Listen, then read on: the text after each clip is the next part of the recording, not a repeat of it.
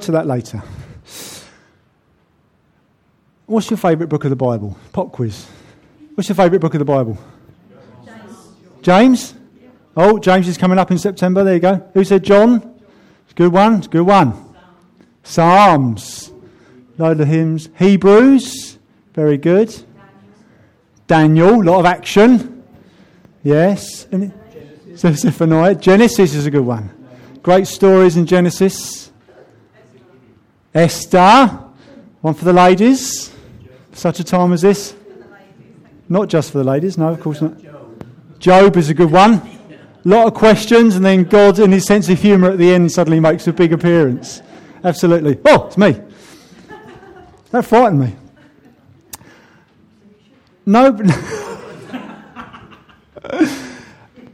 Nobody ever mentions Leviticus.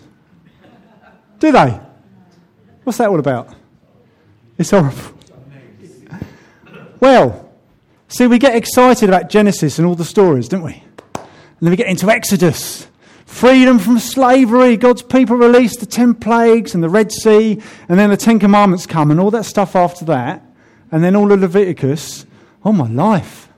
It's bogged down in details and we'd like to skip through it or speed read it or not read it at all, don't we?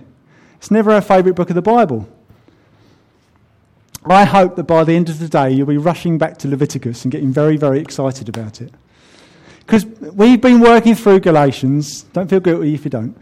We've been working through Galatians. We've been talking about the law and how it's not about the law anymore. It's about Jesus. And we can think of the law, all the stuff at the end of Exodus and all the way through Leviticus. We can think about it as it's a bit of history, helps for a bit of context, helps set the scene. Or actually, since we're Christians today and Jesus has already come, it's null and void, so I don't need to know anything about it. We can have that kind of attitude to it, can't we? Or we can just be reading through Leviticus and get so swamped by all the details, all the different guilt offerings and atonement and this and that and what they're supposed to look like and what happens if you've got leprosy and we just can't keep up and we skip to the action again, don't we? Skip to the action scenes. Well, what was the point of the law? If that's the case, does it have any relevance to us today? Of course it does. We're not under it. We're not required to live under it. That's the point. That's what Paul's saying here. But when you read it in a whole new context of Jesus, it brings it alive and it's very, very exciting. Because this passage we're going to read today, if you want to turn to Galatians chapter 3, we're going to read from verses 15 to 25 of Galatians chapter 3. Page 1170 if you've got a blue Bible. Paul talks about the law here, and this whole section, especially in the middle, can get itself bogged down in a lot of legal jargon. And I don't want this to be a boring, dry morning. I want this to be an exciting morning because it's about Jesus, and it should always be exciting, shouldn't it? It's Paul here, he's been spending time going, guys, you foolish Galatians, you bunch of idiots. I love you, but bunch of idiots, because you're adding to Jesus. He then refers back to the promise over Abraham that God will set himself apart a people. And Abraham is the Iraqi guy he chose to be the father of that great nation of his people. Then he introduced the law through Moses. Here's how you should live. This is what it looks like to be set apart for me, to be a holy, living people for a holy God. And then Jesus came. And Paul refers to all this. And I don't want you to read this passage and still get a bit confused about what the law is about, what it came for, what he's talking about 430 years, Abraham and his promise. We're going to look at the story when Abraham is given the promise by God. We're going to read that story as well, because even that gets a bit weird. We'll look at that briefly, then we'll look at the law and find out what the law means to us today and why, because we're free from it, it's even better. Okay, is that all right? Let me pray and then we'll read this passage. Lord, I just pray as we read through this that we recognise this is not just some dry words in a book. This is your living word as you declare. All scripture is useful for teaching, for correction, etc. All scripture, including all those little details in Leviticus. It's here for a purpose. You've made it available to us in 2013 for a reason. We can get even more excited about you. We can understand more of you. We can know more of you. So Lord, I pray just this morning, we say, Holy Spirit, open our eyes to the truth of you in a greater way that we've never seen before. We pray this in your precious name, Lord Jesus. Amen. So, Notice there's a word that keeps coming up in this section as we read through it. 7 times, it varies between translations. 7 times in this passage, the word promise or promises comes up. It's all about God's promise. And we will see throughout history, it has always been God making a promise and God delivering on it. It's all about the promise, the P word, promise. Here we go. Verse 15, Galatians 3. Brothers, let me take an example from everyday life. Just as no one can set aside or add to a human covenant that has been duly established, so it is in this case. The promises were spoken to Abraham and to his seed. The scripture does not say, and to seeds, meaning many people, but and to your seed, meaning one person who is Christ. What I mean is this. The law, introduced 430 years later, does not set aside the covenant previously established by God with Abraham, and thus do away with the promise. For if the inheritance depends on the law, then it no longer depends on a promise. But God, in his grace, gave it to Abraham through a promise. He's still delivering on it, never given up. What then was the purpose of the law? It was added because of transgressions until the seed, capital S, Jesus, to whom the promise referred, had come. The law was put into effect through angels by a mediator. The mediator, however, does not represent just one party, but God is one. Is the law therefore opposed to the promises of God? Absolutely not. For if a law had been given that could impart life, then righteousness would certainly have come by law. But the scripture declares that the whole world is a prisoner of sin, so that what was promised, being given through faith in Jesus Christ, might be given to those who believe. Before this faith came, we were held in prisoners by the law, locked up until faith should be revealed. So the law was put in charge to lead us to Christ, that we might be justified by faith. Now that faith has come, we are no longer under the supervision of the law. Promise, promise, promise, promise, promise, promise, promise. He keeps saying it over again. Did the law set aside the promise to Abraham? Absolutely not. It's a continuation of it. For years, I've had in my head, there's the Abrahamic promise, and then there's another season when it's all different now, and we're under the law, the Jews, and then Jesus came, and now it's something else entirely, almost like separate bubbles. But really, I don't want to strain the picture too much, but almost imagine it as one long path, where it's, I don't know, choose your colour, but yellow for the Abrahamic promise. And then the same path changes colour to red under Moses' law, and then it becomes gold when Jesus comes. It's the same path to salvation. It's the same path to God delivering on his promise. It's not God changing his mind and trying something new. Does that help make sense? It's all one thing, which we'll find out in a minute. Let's turn to Genesis 15 and find out about this little story when God makes his promise to Abraham right at the beginning. Abraham, like I say, was a guy from what we know as Iraq today. And God plucked him out of obscurity. Who was this guy beforehand? And he goes, you're the one. And he speaks to him and says, I'm going to make you the father of my people, biologically and spiritually. Go to the promised land. And it's crazy. Abraham is just like, yes, Lord, off he goes. Would you do that? You've got to know you've heard from God, haven't you? Because it's faith. Genesis chapter 15, let's read the story. A lot of times we read about this, about how his offspring will be vaster than the numbers of stars in the sky. And then it goes on to when God seals the covenant, and it gets a bit weird and we skip through it. Let's find out what that means. Genesis 15, verse 1. Here we go. After this, the word of the Lord came to Abram in a vision. Do not be afraid, Abram. I am your shield, your very great reward. But Abram said, O sovereign Lord, what can you give me since I remain childless? And the one who will inherit my state is Eliezer of Damascus. And Abram said, you have given me no children, so a servant in my household will be my heir. That was the natural next progression in those days. Then the word of the Lord came to him, this man will not be your heir, but a son coming from your own body will be your heir, which happens later. He took him outside and said, look up at the heavens and count the stars, if indeed you can count them. And then he said to him, so shall your offspring be. Where do you even start counting that kind of number?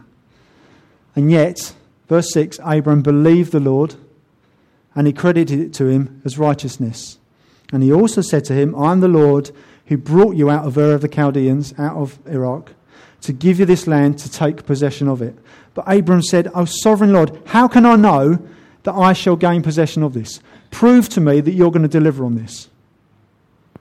So the Lord said to him, bring me a heifer, a goat, and a ram, each 3 years old, along with a dove and a young pigeon. And here's where it gets a little bit weird. Notice this, for starters, they're 3 years old. They are at prime strength. They're at their peak. They are prime, perfect specimens. Remember that for later. And there he goes. Abraham brought all these to him, cut them in two, and arranged the halves opposite each other. The birds, however, he did not cut in half. I was going to bring some animal parts this morning to demonstrate it, but thought it might start smelling in the heat, so I resisted. It's a bit weird, isn't it? What's he doing? So he's got lots of pairs of the animal carcasses and the birds separate. And it's all in 2 rows with a big gap down the middle. Then birds of prey came down on the carcasses, but Abram drove them away. As the sun was setting, Abram fell into a deep sleep, and a thick and dreadful darkness came over him. Then the Lord said to him, know for certain that your descendants will be strangers in a country not their own, and they will be enslaved and ill-treated 400 years. This is the 430 years that Paul was referring to, the gap between the promise to Abram and the law coming through Moses. He said it would happen, and it happened. But I will punish the nation, Egypt as it turns out, that they serve as slaves, and afterwards they will come out with great possessions. They took their riches with them. You, however, will go to your fathers in peace and be buried at a good old age. In the 4th generation your descendants will come back here, for the sin of the Amorites has not yet reached its full measure. And when the sun had set and darkness had fallen, a smoking brazier with a blazing torch appeared and passed between the pieces. On that day the Lord made a covenant with Abram, and he goes on to list some details of how it will be delivered. When the sun had set and darkness had fallen, a smoking brazier with a blazing torch appeared and passed between the pieces. Here is God manifesting himself physically as a brazier and a torch, heat and light. You can see it, you can feel it, he's real, he's here. And he passed through the pieces of animal. What's going on there? For a start, that was his acceptance of the perfect sacrifice. But what used to happen in those days, if I and Julian were back then and we made a covenant between us, we made a contract between us, the word that Paul used in the original passage for contract, for covenant, is the original Greek there is about a legal will that is binding and cannot be broken. And what they used to do in those days, don't we make a contract like, I'll give you my piece of land if you give me your daughter for my son, or whatever. But you make this contract and you seal it. These days we sign on the dotted line, don't we? In those days they used to do exactly what Abraham did with the animal pieces in 2 halves, and together, as signing on the dotted line, would walk between the pieces and effectively saying, if I break this covenant, may I be like these animals. If I break this promise to my brother, may I accept the curse that is coming to me for breaking it. How many people have walked through it this time? 1. Did Abraham walk through it? No, he was fast asleep. He was even oblivious to it at the time. Only God walks through this. He signs it. He signs this contract himself. He doesn't require it of Abraham. He blesses him as much. And he says, if this promise gets broken, whether it's me or you, if this promise gets broken, I'll take on the curse. That's the God of the universe saying that. I mean this promise and I'm going to deliver it. Even if you break it, I'm willing to be treated like these animals. Remember what happened to Jesus. So when the law comes, is that God casting that to one side? Or is he continuing the same promise that he signed virtually in his own blood by walking between the animal pieces on his own? Do you see? He made that promise and he was not going to let go of that promise. He said to Abraham, I know you're a sinful man. I know your children will be. I know the people who will be welcomed into your family will be, because you're all sinners. If anything goes wrong in this promise between us, this contract between us, I'll take it on myself. I'm not letting go of this promise. Isn't that amazing? So what happens when the law comes? After the people have been enslaved for hundreds of years, these are Abraham's nation. They've been in Egypt. They've been treated as slaves. And finally God says, I'm having my people back. And through Moses, he draws them out. You all know the stories of the 10 plagues. The kids were watching it last week on Prince of Egypt, weren't they? In the video out the back. The 10 plagues and the parting of the Red Sea. And they're all being chased by the Egyptians. And they go through the Red Sea. The Egyptians follow and they get washed up when he lets the walls of water come back. And God's people are free from slavery. And he says, right, here we go. Here is the law. These are the rules of holy living. How you can atone for your sins through the sacrificial system. I want you to follow these rules to show that you are set apart from me. He's not starting again with a new promise. This is a continuation of the previous promise. Because this is why I've got these. That's facing the wrong way now, isn't it? Ta-da! Because the mirror, that's the only reason why I brought this. I want you to remember.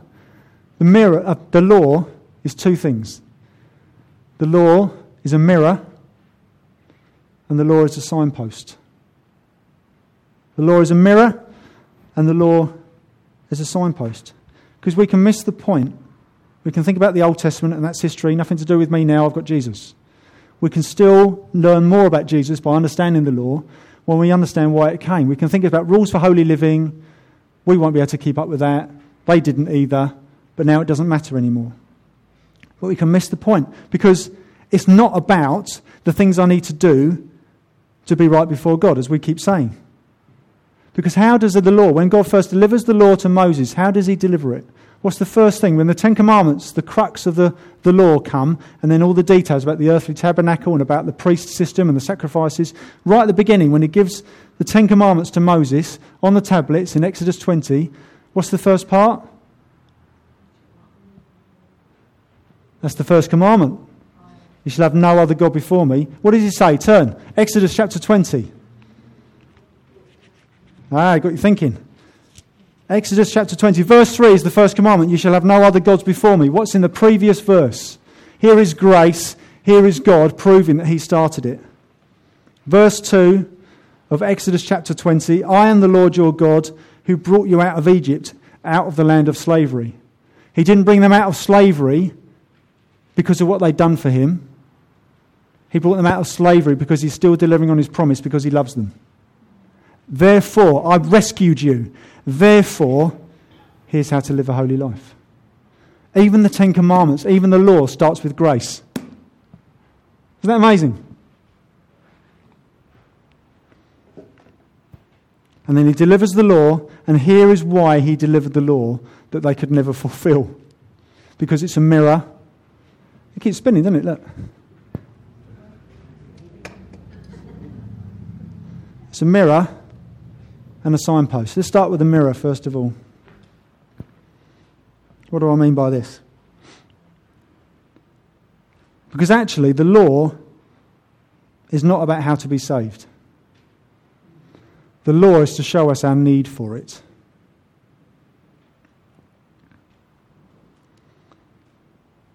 The law, should I say, is less about salvation and more about our sin. How many people have got up in the morning, got ready for work, gone off to work, and it's halfway through the morning, you go to the toilets, and you see in the mirror you've got toothpaste all over your face? Anybody done it? Or you cut yourself shaving, you had no idea, and nobody told you. We need mirrors to know what we're like. Does that make sense? And the law is a mirror. Romans 3 verse 20, I'll read it out if you don't want to turn there quickly. Romans 3 verse 20.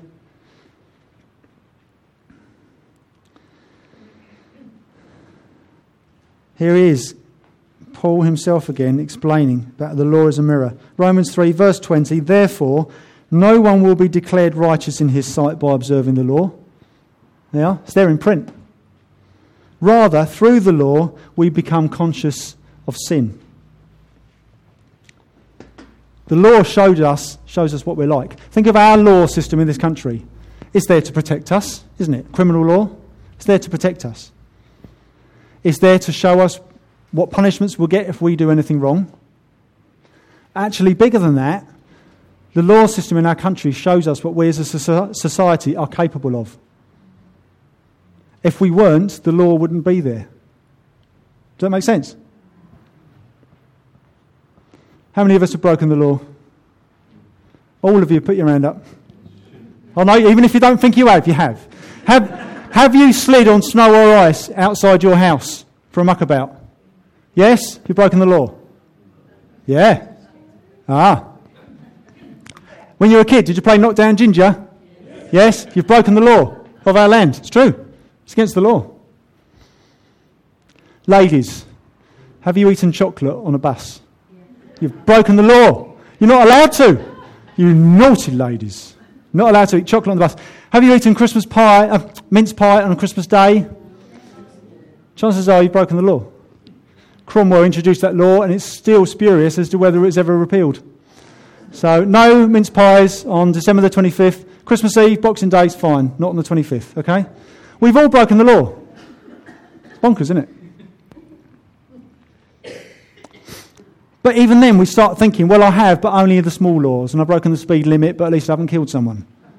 Don't we? So I'm all right, Jack. That's what we think. But the law, see, we think God's moral law, our law of our country, we see it as a rope, and there's a few strands are broken, but ultimately it's still intact, yeah? It's not. It's a chain. And if we break one link, the whole thing's broken.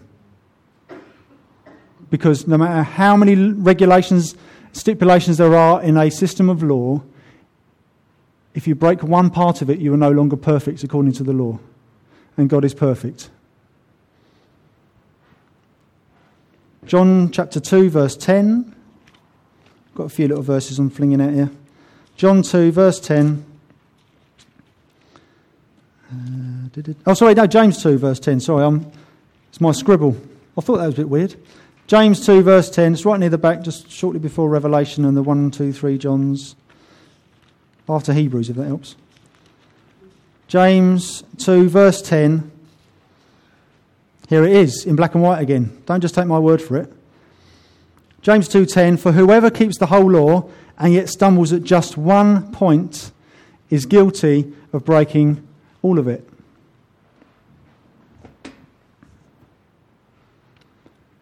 So if that's the case, why did God give the law? Because he knew they wouldn't fulfill it.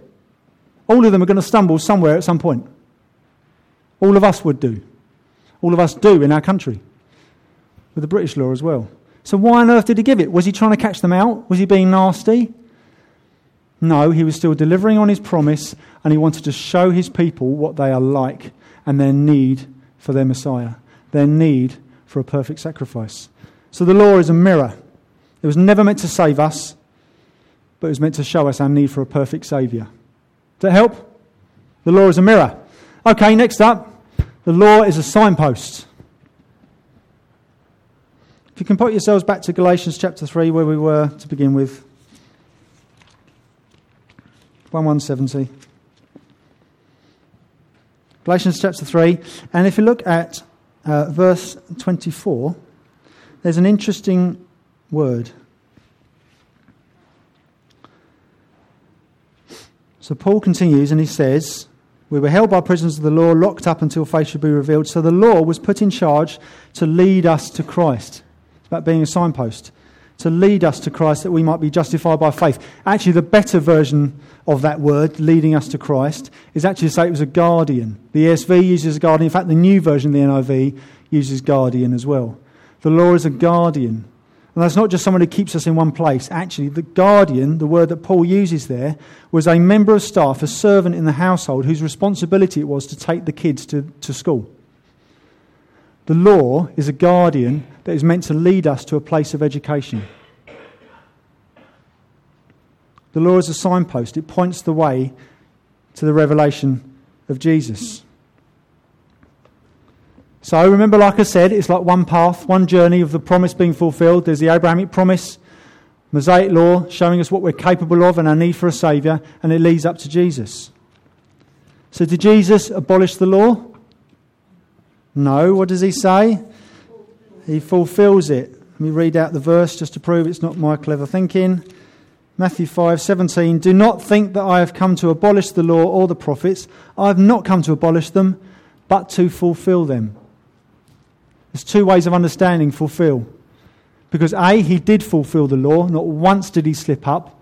Not once did he break the law. He'd have known not to, if he was a lady, eat chocolate on a bus or whatever. He'd have known not to play knockdown ginger when he was a kid. He knew. But he fulfilled the law because he's perfect, because he's God. He's the only one who could fulfill it, literally. But also, he means he fulfilled it out of what it was here for, to lead the way to him. It's a signpost. It leads us to the full education, the full revelation of Jesus. Because what is beautiful is in as much as the old law was not just, here you are, you're all rubbish, you need a saviour, here he is who fulfills it. Actually, like a very clever film director, God has put clues throughout the law, echoes of Jesus before he even arrives. So he fulfills it in more ways, myriad different ways.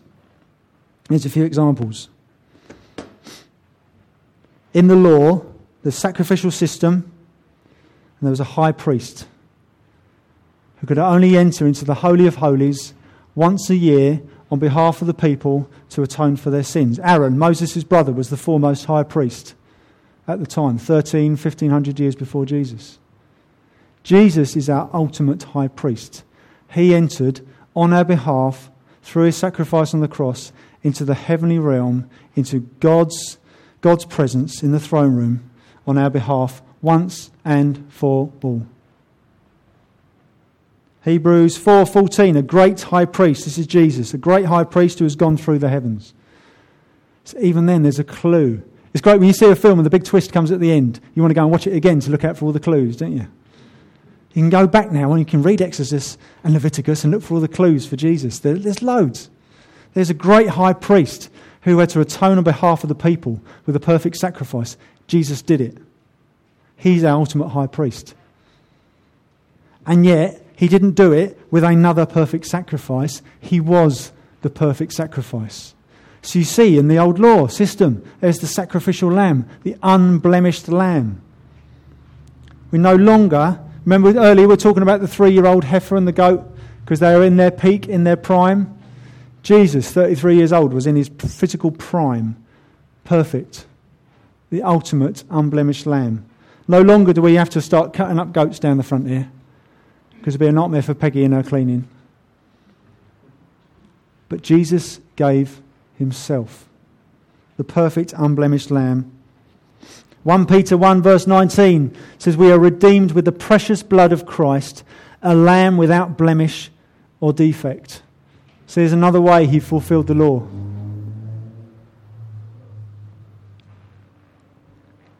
Here's another clue.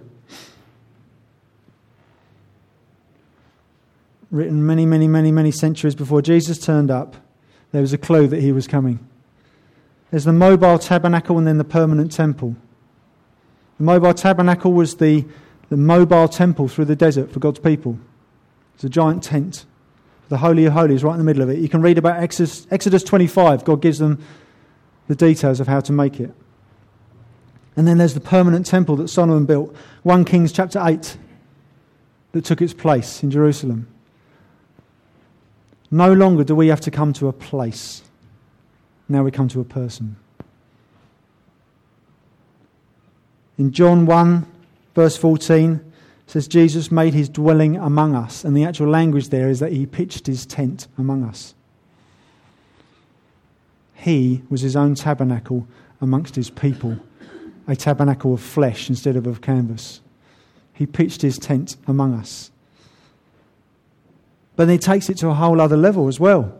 1 Peter 2 verse 5, you like living stones are being built into a spiritual house. We, through the Holy Spirit, are his spiritual temple. It's no longer about a place. That's why I put on our website that the church is not bricks and mortar, roof tiles. The church is the people. We are his spiritual temple being built together in the Holy Spirit, like living stones. And then 1 Corinthians 6 verse 19, your body is a temple of the Holy Spirit. Spells it out for you. The temple is here because of Jesus, who pitched his tent among us. So you just see that you can look through, you can see other aspects in the law and actually elsewhere in the Old Testament that points the way to Jesus. Jesus keeps popping up in different ways all the way through the Old Testament. It's like he can't wait to be amongst us. He's so eager, chomping at the bit early, and Father's going, not yet, come on, not yet. Oh, Dad, can I? Please, I want to go. The time's not right. He keeps popping up. Fiery furnace. Who's that with him in the fiery furnace? Jesus keeps popping up. Before I finish, I understand this can be a bit academic. This can be a lot of information. But I hope it's explained that Leviticus isn't there by accident or just there in passing. The end of Exodus isn't there not for us to read anymore because it doesn't mean anything to us. We can get excited because over and over again, all Scripture is God-breathed. And it's there for us to get excited about Jesus. And just to understand, as we now continue through Galatians for the next few weeks, we're going to start to learn more about what it means to be free in Christ and how we can still honour Him with holy lives, about what that means for our relationships, for our character. But just remember this. God hasn't kept changing His mind and then finally got it right with Jesus. It was always planned right from the beginning. Even Genesis 3, there's a clue there for Jesus, that He's coming and He's going to bruise your heel, Satan. He's taking you down. He's coming. And as part of that promise, God made a promise in His own blood and not Abraham's, with Abraham, to say, you're going to be a father of my people. I'm going to set them apart for myself. But I know what they're like. So through the law, I'm going to show them so they can find out for themselves what they're like. So when Jesus comes, He fulfills it in such a great way. It is once and for all, forever, made perfect for me. Not because of what they have done, but because of what my Son has done. That's Jesus. That's Jesus. So then Paul finishes at the end of that section, end of chapter 3. He finishes with, now that faith in Christ has come, it's no longer about stuff you need to do to show you're set apart, which you're still going to get wrong. Jesus has come. So why do you keep trying to go back to your old ways of trying to do the right stuff to win God's favour and being driven by that? Or getting so guilty when you keep letting Him down? Yes, have a conscience. That's the Holy Spirit pricking you. You've been sinning. Don't tolerate sin. But I also know you're never going to get it right, he says. Rest in Jesus. Put it this way. Assume you've got a favourite, you might do. Have a favourite pop singer. And you want to be the best fan because you love this pop singer and all their music and who they are and what they look like. You love them so much you want to be the biggest fan in the world for this pop singer. People do. And you've got your bedroom with all the posters. And you read all their books, all the different biographies, some authorised, some unauthorised. Doesn't matter. You're going to read up everything you can to find out about this person. You want to know this person more. You read all the websites and the blogs. Maybe you run some of the websites. You learn all their lyrics. You buy all the tickets for all their gigs. You want to be right at the front. You want to get a backstage pass to maybe wave at them. You love this person so much. And you're striving to be the biggest fan. You're always trying to keep up with the latest news and the newest picks and just trying to be better than the next person and just know this person. I'm going to know them more than you. I'm going to try hard. So whenever I meet him, I'll win them over. If this pop star came to your house, it would be crazy to stay in your bedroom with all your posters and the lyrics and the websites and the albums and all the T-shirts, trying to be the biggest fan when you could be downstairs with them in your lounge. It would be crazy to go back to that old life of striving to be the biggest fan when it doesn't matter anymore.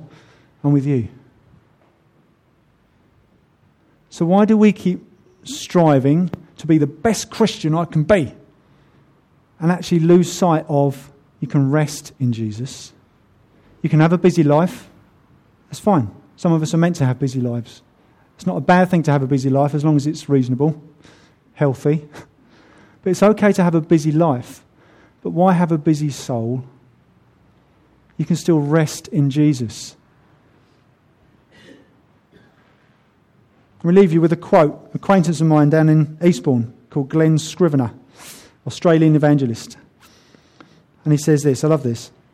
He says, the difference between law and grace, God's favour, is not the difference between a strict and a lenient teacher. We can think that sometimes, can't we?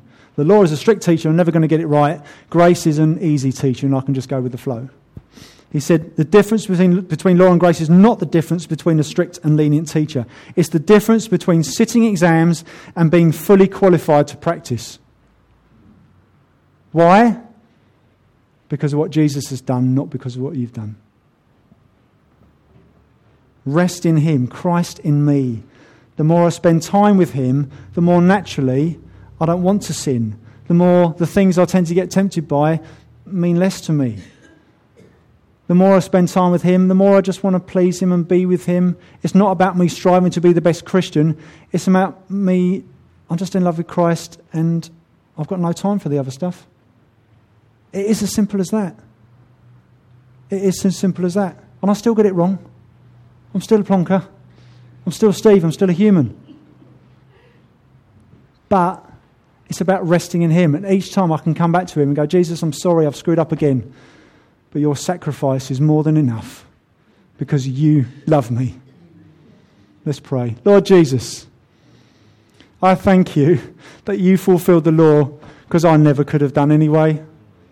Or even a moral law that where I decide what's good and bad and I try to be nice and try to be the best person I can be. I've still got it wrong because I still screw it up. Lord, it's because of you. Because of your work on the cross. Because you love me. Because the promise was put in place long before I came along. The promise was decided to be offered long before Abraham came along. You are a God who promises and you are a God who delivers. I thank you, Lord Jesus, that we can rest in that we can enjoy you, that all of your scripture is God-breathed through your Holy Spirit, that we might learn from all of it and see how all of it ultimately points to you, because you're the one that life is about. Lord, once again, I pray this every time. I'm going to keep on praying it. Lord, once again, today, tomorrow, next week, next year, let me not lose sight of this. Let me rest in you, dwell in you, read your word, look for you in your word. I just want to know you more, that I might share you more, that I might then live for you more. And it's no longer being driven. It's more about stepping into the calling that you have placed over me. That wherever I go, however busy I get, however hard I may labour, I can still rest in you. We love you, Lord Jesus. Thank you so much. In your name we pray. Amen.